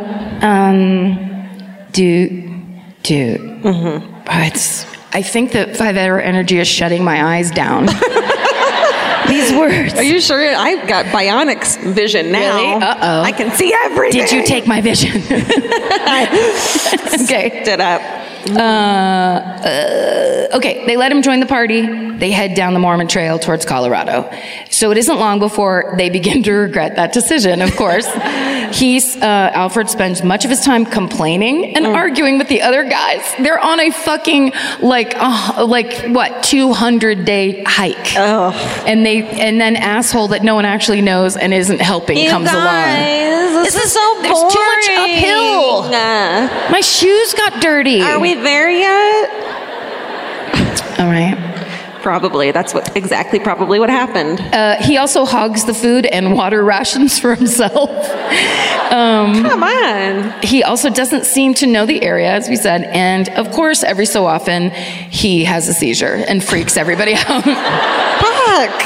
I mean, that's not his fault, but again, but still, don't be a dick, about it. If you're gonna have seizures, bring your own donkey or so. You know what I mean? Bring something to the table. Make up for the lack. Yeah. If you're gonna drive everybody down, how about some fresh oranges? Something like that. Eat one less can of beans than everyone else. And stop arguing me about every single fucking thing around the campfire. Right. Okay, so he slows down their progress, and then to make matters worse, weather conditions are growing more severe. Snow starts to pile on the trail. Their wagons can't go a steady pace, and soon the trail is almost completely snowed over. They lose their way. They run out of food, of course, forcing them to resort to eating horse feed to stay alive. I've done it. It's not the worst thing that can happen to you. What is it like? Is it like bird seed? No. I don't know. Bird seed? I don't know any horses. It's not. With the food we fed lady, my Aunt Jean's horse, it's just it's oats. It's different versions of oats. And your sister forced you to eat it when you were a kid? Probably. I bet. Or I was just walking around by myself I wonder what this tastes like. No one can do anything. I can eat anything I want. A whole egg. My sister, whatever I find. My sister, when she was a toddler, once my mom watched her pluck a snail off a plant and put it into her mouth. No. How old? Like a toddler, like a baby. 15? I'm not going to out my sister on this one, shockingly. She had great taste. She liked escargot at a young age. So. Okay, so out of food. And as that even starts to run out, the group considers... You okay? No. Want me to read it to you? Oh, you know what it is? It's that shadow. Wow. Focus on the problem and solve it. Don't adjust to the problem and let it stay. So we're going to have to add 5-hour energy to our writer, right? And every fucking show, it's crappening because this is the best show we've ever done. You're sweet. There's There's a couple people out in the audience that are like, yeah, no, it's not. It's not. Okay. The group does eventually consider killing and eating their horses to survive. That's how bad it gets. That's so nice, though. Well, I'm surprised to hear that. I can't guarantee they didn't. Let's go with it. Let's say they didn't. Let's say they didn't. Let's say they actually took their own jackets off and put them on the horses. Aww. There's nothing sadder than a horse standing in snow. That's so sweet of them. Yeah. Okay. We can just write a whole fan fiction about this story and never get to the cannibalism. Okay. Miraculously. Oh man, I'm gonna need some pronunciation help on this. I should have taken care of this before the show, but I was straightening my hair. Okay. Miraculously, on January 21st, 1874, they stumble upon a Native American encampment near Montrose, led by Chief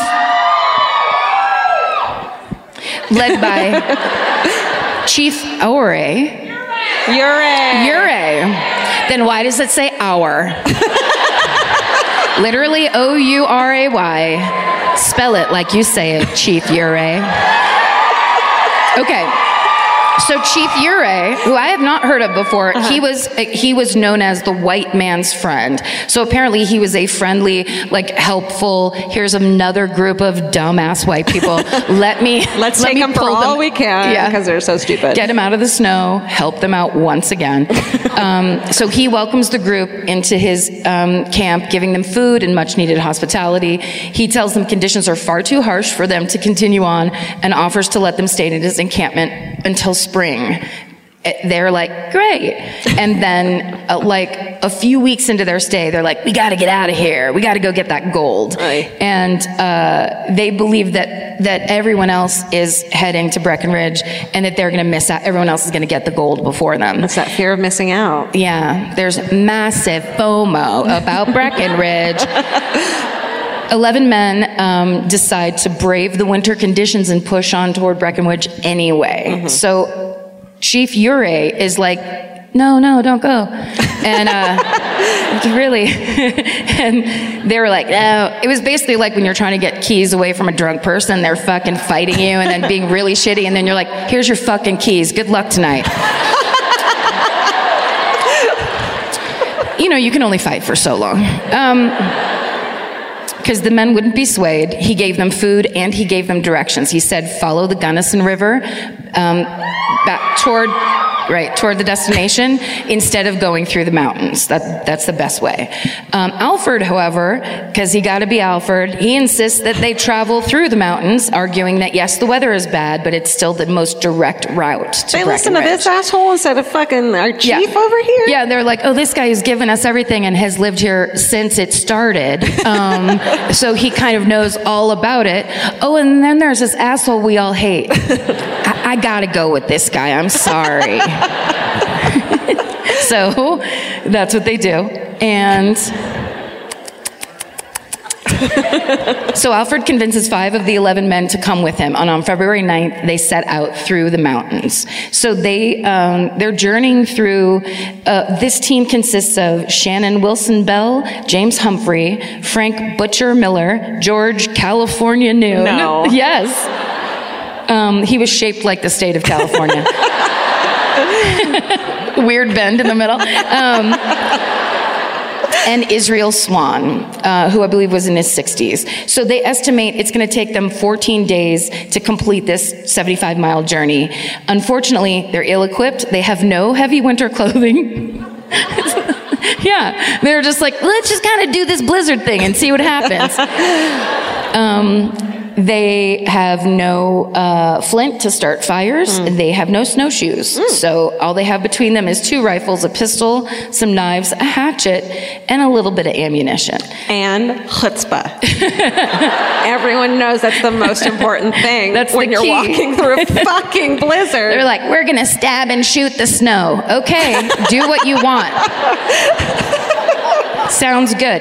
The remaining 6 men who don't listen to Alfred follow the river, but then they wind up running out of food too.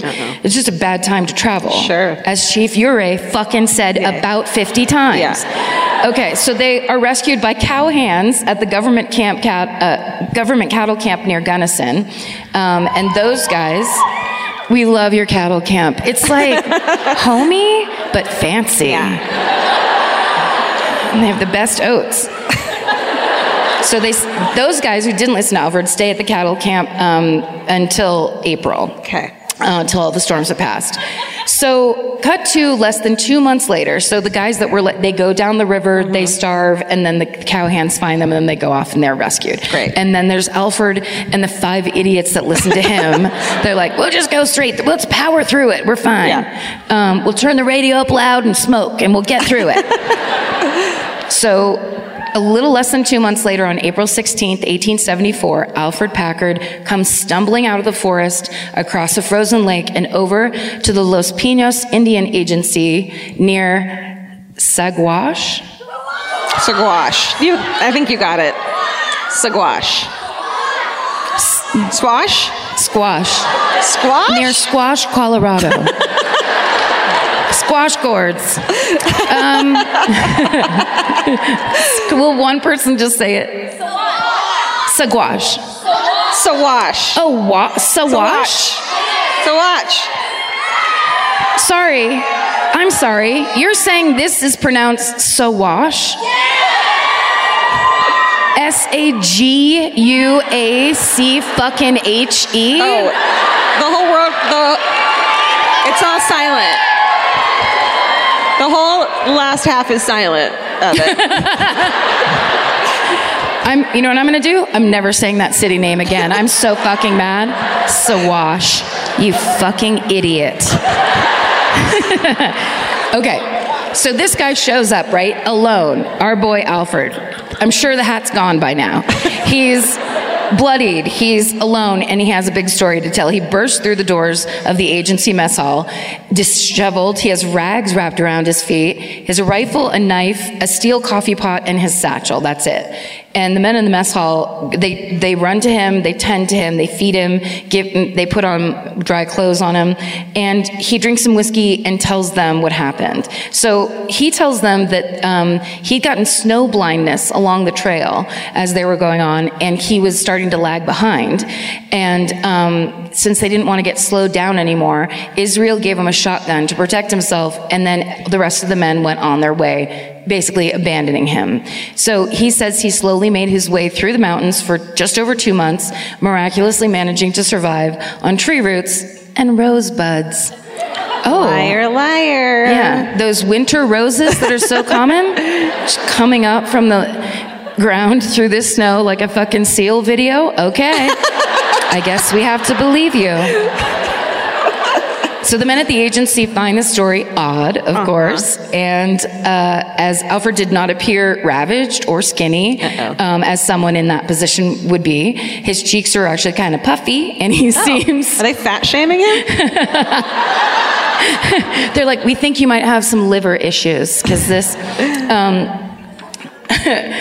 his body seemed far from starved. Even still, they let him stay there for 10 days. They bought his rifle off him for $10, which is the equivalent of $900.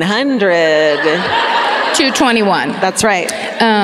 Today's money, $221, Okay. so that he could afford to get back home to Pennsylvania. He was just saying, like, I just need to get out of here, whatever. Yeah. So they're like, good, we'll help you, because we fucking hate you like everyone else does. So at the end of his stay there, Alfred sets out for Squash proper to purchase supplies, and then he's going to leave for Pennsylvania. He stays at Dolan's Saloon, which is run by, of course, owner Larry Dolan. Sure. Larry Dolan, that could be a more 2019 name. Yeah. We're like in the middle of all that, like Jeremiah and, you know, Alfred. And of course, there's Larry Dolan with his bolo tie. He's from Boston. He doesn't fuck around. Okay, so so Dolan notices that despite Alfred's story about falling on hard times, he is spending a lot of money. About $100 total during his stay there. He's stoked to be alive, and he's just like spending it up. Okay, I mean, you could say that. Okay. But during his stay, he spent $100, which is the equivalent of $2,214. Wow. So he was wasting money. Yeah. Much of it was spent on booze and drinking. He was drinking heavily throughout his stay. And as he drinks, of course, he starts getting loose-lipped. So he's telling and retelling the story of him coming out of the wilderness, but it's changing, of course. And then the story becomes that he became, quote unquote, detached from the other men rather than them abandoning him. So now it's some more of his idea. And I had to get away. I'm a lone wolf. You know, I can't be around a lot of people. Several other of the saloon goers noticed that Alfred is, not only does he have a bunch of money, he uses a bunch of different wallets. I think men love that, though. Like in one night, if you use 4 different wallets at the bar. You look cool. Eelskin. Yeah. I mean, just stupid criminals tonight. That's what the fucking theme of this show is. Not thinking things through. No. So he's a sloppy drunk and a big timer. So he at one point offers to lend Larry Dolan, the saloon owner, hotel and saloon owner, $300, which is the equivalent of $6,000. And Larry's like, I'm just going to write your name and number down here because you're a huge red flag. So a day or two into Alfred's stay there, a member of the original team that had stayed at Chief Urey's encampment named Preston Nutter. No. Yes. Preston Nutter. Poor guy. He would be played by like a Patrick Wilson type, where he'd be like all his uniform is perfectly clean, where it's like, what? It's the gold rush. How are you clean? It's me, Preston Nutter, here to straighten things out for everybody. So Preston Nutter arrives at Dolan's, and when he asks Alfred what happened to the rest of the crew, Alfred changes the story once more, telling him that he was warming his feet over the fire when the rest of the group went off in search of food, and he says Israel left him with the rifle in case anything were to happen, but then the group never came back. And he thought they abandoned him, so he set off without them. But of course, Preston Nutter is no fool. He doesn't buy the story, and he knows that those men are not the type that were just going to leave their own guide in the mountains by himself. They always say you can't fool a nutter. Fool a nutter once, fluffer nutter twice. That's just sound matching. That's not good comedy. Okay. The problem is my eyes won't go back to the place they were. What kind of drug addiction is that? Okay, so he doesn't buy it. He also questions where Alfred's getting all the money from, but it's when he notices that Alfred has Frank Butcher Miller's pocket knife that Preston confronts him. He's just like, this is all wrong, and something happened. The two men get into a heated argument. Nutter threatens to hang Alfred. They're finally separated before a full-on fight breaks out.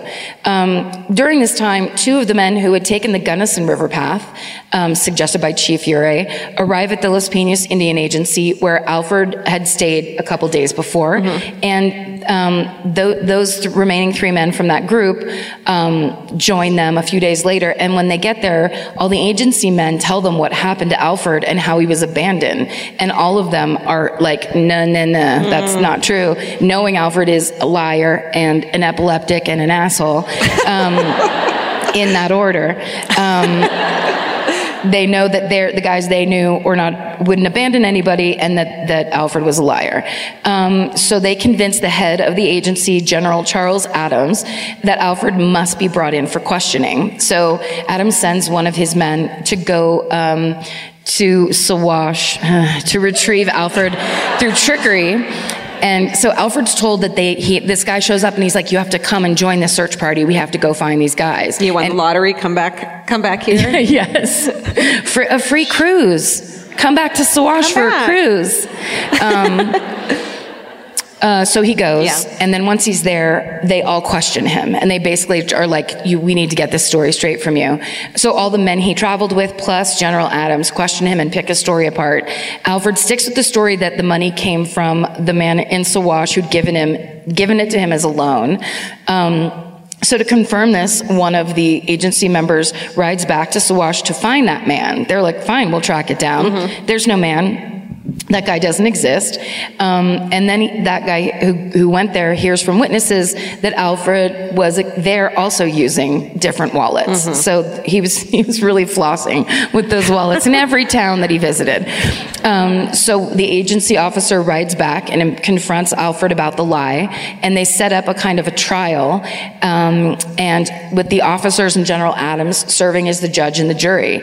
And then in the middle of the trial, which is great for storytelling, but I highly doubt happened chronologically, but still leave it alone because it's better for the story.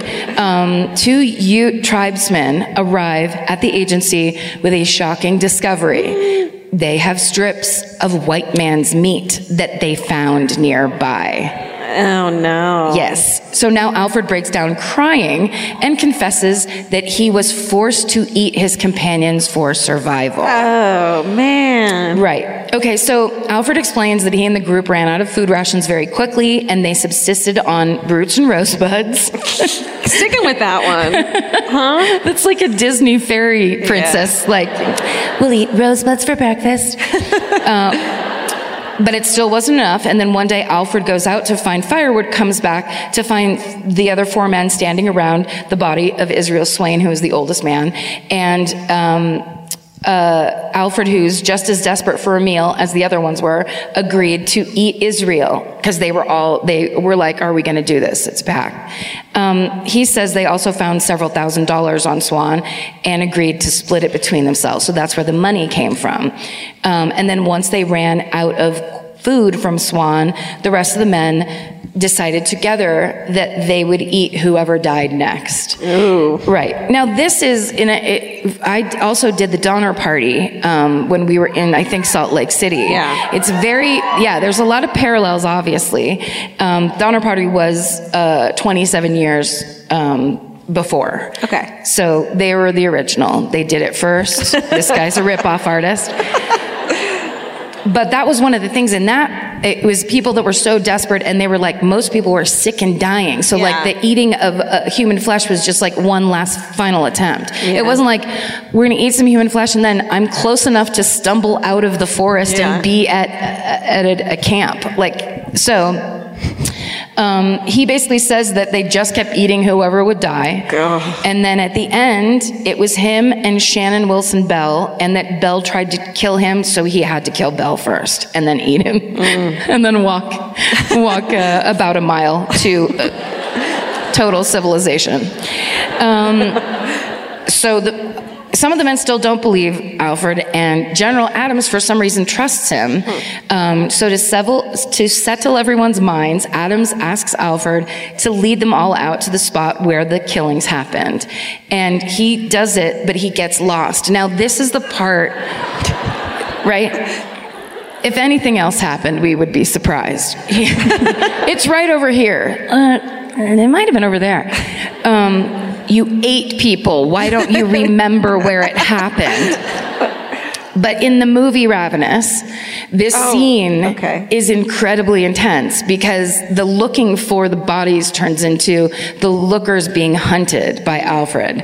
And it's a good movie, but it's not totally factual, but it's so good. And there's like death caves with bones.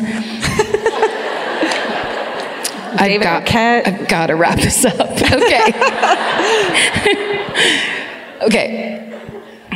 Now I have to find my goddamn place again. Why?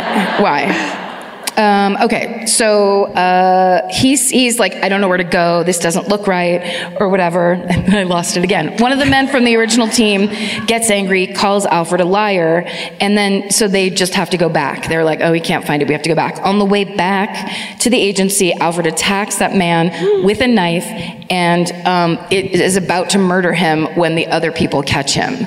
And so it basically indicates that maybe it wasn't a desperate measure. Yeah. Maybe there's other stuff going on with him. So he's arrested, and while in custody, he changes his story about what happened several more times. No one believes anything he says anymore. He's jailed by the sheriff just outside of town. So then in August of the same year, a man named John Randolph is walking through the mountains like a fool, 2 miles southeast of Lake City, Colorado, where he happens upon a horrifying sight. Because waiting under the now melted snow were the bodies of the 5 missing men from Alfred's party. They had been dumped in a gulch beneath the pines, and they were all brutally mutilated, flayed, skinned in certain areas, with the meat parts gone from the body. Oy vey. And here... No. Are you ready? No. It's like a happy minor this time. No, this is, They sent out an illustrator to go draw it because they wanted it kept. Eyes down, children. Eyes down, children. Oops, that's a map. That is a horrifying scene.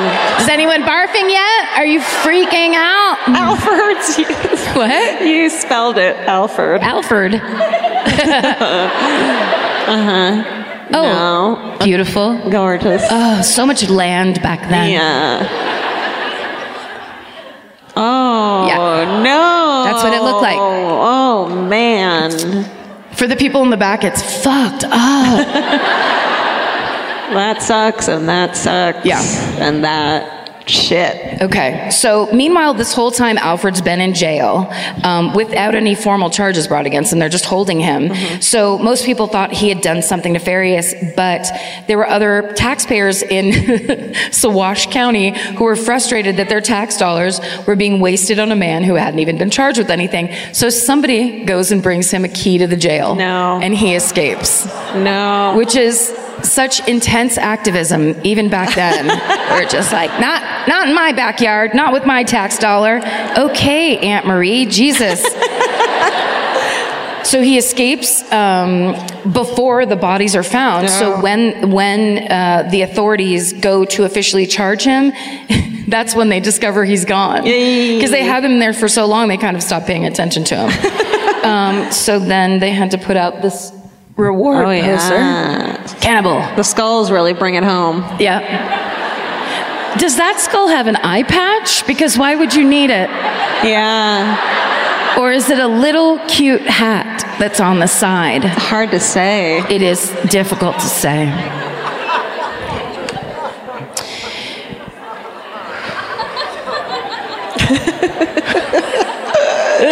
I said all that. Reward poster. Okay.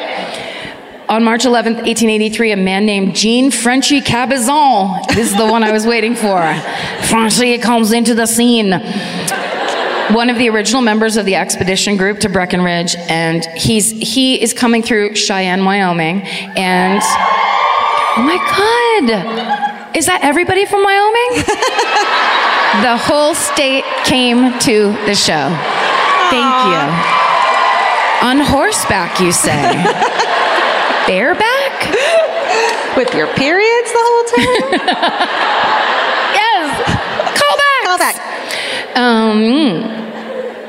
So this guy, Frenchy, Jean Frenchy Cabezon, he comes into Cheyenne and he's like, somebody's like, oh yeah, you should talk to Bob over there. And he's like, that's fucking Alfred. He knows it immediately. Oh. So he grabs Alfred and brings him back to Denver, where he gives yet another confession.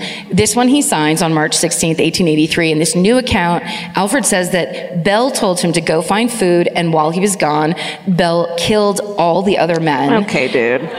And then when Alfred comes back, he finds Bell eating one of the men, and a fight between them breaks out, and Alfred winds up killing Bell in self-defense. I bet that's what happened. I bet that is what happened, but the places are reversed. Because that's the best lie, is just say what actually happened, but just switch like two people. Then you can retell it 1,000 times. Again, criminal coaching from this podcast. Okay. On April 6th, 1883. Is that today? Tonight! It was a night, much like tonight. But it was a long time ago. But this is just the anniversary of the trial. Damn it. That's boring. That's not haunted at all. On April 6th, 1883, Alfred Packer is tried in Lake City for 5 counts of murder. Here's a drawing of that trial. Okay. Looks fun. There's you can come watch the trial, but you have to be bald, you have to have a beard, and you need your tall boots on. And cross your legs. And leave the wife at home, would you please? God help me. Almost there. The trial lasts 7 days. Alfred's found guilty of the crime, sentenced to hang on May 19th, 1883. His lawyers, however, find a legal loophole that allows him to dodge his death sentence. They say that because Colorado was a territory and not a state at the time of the murders, Alfred could not be legally sentenced to death. Though he escapes the death penalty, he is still sent to jail. But then the Colorado Supreme Court grants a second trial in Gunnison, believing that the general opinion of Alfred in Lake City was too negative. So they're going to take you to super positive people out in Gunnison. Where they're like, you know what? Eat what you want, man. Making the trial, having it in Lake City made it too unfair. So Alfred at this time pleads not guilty in this second trial, but is very quickly found guilty. And on June 8th, 1886, Alfred's convicted on 5 counts of voluntary manslaughter and sentenced to 40 years in Cannon City Penitentiary. There's his mugshot. Oh, wow. I might eat you. Doesn't he also look like he could be on either Chicago Fire, Chicago Police, Chicago 911, Chicago Sewer Systems? All the civic duties are represented on ABC or whatever the fuck it is. That's creepy as shit.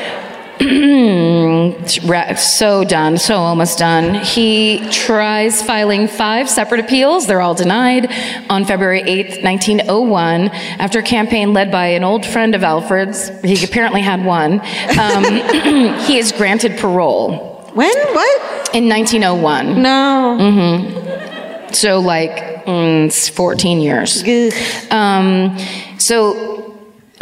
lives out the rest of his days working as a guard and then a ranch hand until he finally passes away from, quote, dementia, trouble, and worry. I don't know. Should I have eaten all of them? I don't know. It's April 23rd, 1907 when he dies. He's 65 years old. The good news, we'll just do a quick silver lining at the end of this. The good news is that now, there is an Albert Packer Day in Lake City. What? No. This is the flyer from 2016, but I went on the website. Yeah. And everybody needs to start training because there's... What's happening? Can I just say, that's so tasteless. Yeah. I'm sorry. No. Apologize to me, if anyone, not them. There's a 5K called the Run for Your Life on May 25th. Colorado. You guys have like a month to train for this 5K. Get in there, wear an outfit, represent, and then after the 5K is followed up, I'm not lying to you, by a mystery meat cook-off. No! Yes, it is. Fuck yes. Please visit lakecity.com for more information. That's the nauseating story of the cannibal of Colorado, Albert Packer. Sorry. We're going to need to see some murderinos out there. If you run the 5K or participate in the mystery meat cook-off, please send us every picture you can. We want to be there with you. It's important. Yeah, he can go away. Wow, that was fucked up. Yeah, it was, right? Yeah. Do we have home for a murder town? Do we have time for a hometown? It's home for a murder town time. Murder town, not yet. Hold on. Karen has rules. Yeah, you guys know the rules, but I'll just do it super quick for the people who are new. If you don't make it local, I will pull your hair. I just don't understand the people who are just like, I get it, local. So I'm from Florida, anyway. Has to be from Colorado, period. Right, the state, please. But nearby is good too. Yeah. Tell it quick. We probably just did a 2-hour show, so they want us out of here right about now, I would say. And I have to pee. And George has to pee. So brevity is the key. And tell it good and be good at it. And if you don't think you're going to be great at it, go ahead and just take a rest for the next 15 minutes. And if you're pointing at a person who has their hand up, but you don't know what the story is, you're worse than the person who tells a story from out of state. And now, Georgia will choose the hometown. I'm choosing. And you're going to go, let's see. I don't know. I hate this so much. The pointing thing, the one, that you're pointing at. Yes. Go over there. Thank you. Hey, give us those faces, will you? Can we have those back? Thank you. Thank you. Appreciate it. Oh, God, thank you. And you did it properly. Oh, hi, what's your name? Margaret. Yep. It's Margaret, everybody. Hi. I'm pregnant, so I haven't drank too much. Yeah. Oh, she's not drunk because she's pregnant. Oh, yay. Are you sure? Margaret, where are you from? Okay, well, I'm from Florida, but this is a Colorado hometown, promise. Colorado. Are you really from Florida? Are you really? Yeah. Holy shit. I'm psychic. You have to admit I'm psychic. You're psychic. Okay. Yeah. So, 2006, I worked with a psychopath named Travis Forbes. For about 1 or 2 years, worked with him. So let's fast forward to 2011. Wait, where did you work with him? Can't say. Well, let's just say it was a local natural food store. Okay. And here in Denver. Yeah. Okay. So Whole Foods? No. That's all right. Sprouts. No, getting warmer though. Okay. So then let's fast forward to 2011. There's this 19-year-old girl named Kenya Monet, and she went out in downtown. She was out in Lodo. She was going to go to one club. I guess she couldn't get in, probably because she was 19. So then she goes to another, like, she didn't tell her friends, I'm not coming to that club, whatever. So she goes with these girls that she met in the cab. She's like, all right, let's go to this other club. So whatever, she gets really wasted, I guess. I think she left her phone and wallet in the club with these new girlfriends of hers. So then she's stumbling the streets of Denver. She's all wasted. And a guy pulls up and is like, do you need a ride home? I don't know why she got in the car with him, etc., but she did. And she's not seen again the next day. I guess the friends got her phone and wallet back to her parents. They're going through her phone. There's like all these worried text messages, this and that. One catches her dad's attention that says, hi, this is Travis. I hope you made it home okay last night. So then, he's kind of the number one suspect at this point. The dad calls the cops. They're getting on this Travis Forbes guy. He has, I think, like some criminal, drug, maybe theft, whatever, but nothing major.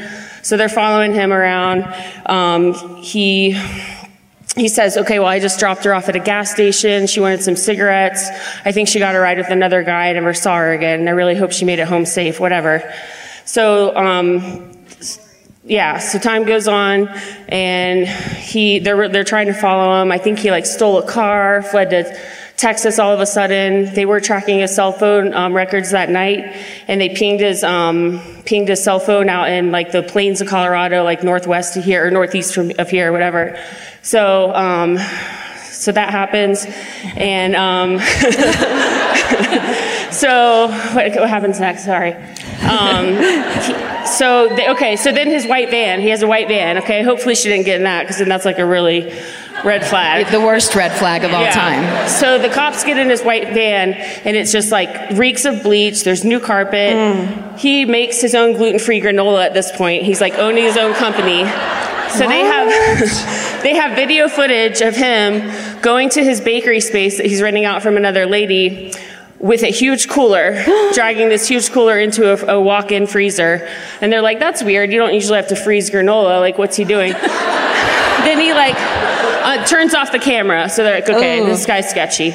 So they just don't quite have enough on him yet. So then 3 months later, it's July 4th, he's in Fort Collins. So there's fireworks, Fort Collins, 4th of July, whatever. So he finds another girl he wants to attack, I guess, and gets back to her apartment, rapes, thinks he beats her to death, covers her body in bleach, and sets her apartment on fire. Well, that girl turns out she's a badass, right? So she wakes up, jumps out of her second floor. She's in a coma, whatever. So she's in the hospital in a coma. They get underneath her fingernails and find DNA, and it's Travis Forbes' DNA. Holy shit! Yeah. So then that's it. So then they have him in jail for the attempted murder and arson of this second girl, and that's when he, under pressure of the detectives, confesses that Kenya Monet, the night of her disappearance, passed out. He raped her once. Decided he could do it one more time. She woke up the second time, and he killed her, buried her in a shallow grave in the plains of Colorado. And now he's going to be serving life in prison without parole. Good. Amazing. For the first girl, and another 48 years for the second attempt. Wow. Great. Oh my. Perfectly done. Yes. That was great. Yes. You knew him? I invited him to my keg party once, when we worked together. There was some crew that went out for happy hours, and it haunts me later. I invited him, he calls me, he's like, hey Margaret, I'm not going to make it to your party. I haven't been drinking. Lately I stopped drinking, and I'm worried about what I might do if I get drunk tonight. He said something super creepy like that. Did he seem creepy? Just never think about that again. Yeah. Oh my God. Yeah. Margaret, amazing Margaret, job. amazing. So good. Great job. So good. That's for you. Yeah. Great job. Wow. Oh, that's awful. Oh my God. You know what that story made me think, though, is that I love, now we know, this community of murderinos. We see a girl who's alone, or she's our friend, or she's someone we meet in a cab, and we don't let her walk off alone. No, never. We don't do that Even if it's someone we don't fucking know, we go up and say, let me take care of you. Yes. Yeah. Why not? Because come on. Good job, guys. That made me start crying. Just the idea of it. I think people know to do that already, but I think there's something about this wave of like true crime popularity, people being able to say, yeah, I like it, I'm interested, I follow this, I already know about all this stuff, I've seen this story 4 times, that now is emboldening people to be like, yeah, I'm going to be the person that walks up and goes, are you okay? Okay, great. Right. I don't want to get in your face, but I do want to be here if you need me, and that enables other people to reach out and say, I do need you. Like, that's a thing that you guys are doing. Yeah. We're just up here talking about our my gray roots that are growing in constantly. But this community is, as we always say, but it's really true, it's this beautiful thing that has grown up out of something so regular and casual to us that's now we just get to watch it grow, and it's so impressive, and you're making all our dreams come true. We get to do all the stuff that we love to do, and it's because you like it and you support it and you come out, and we'll never be able to thank you enough. So thank you so much. And thanks for another amazing show, Denver. We fucking love it here. This was perfection. This was awesome. Perfection. I was worried. They said this show is sold out and it's 5,000 seats, and I'm like, it's going to be fucking mayhem. I'm going to have to yell at every single individual person. How can I control this? And you guys were a beautiful, perfect audience. Yeah, thank you so much. Thank you for being here. Thank you for listening. We adore you guys. Stay saved. Do God's missions. Yes. Always. Please. I always want to send that message, but more than that, stay sexy. And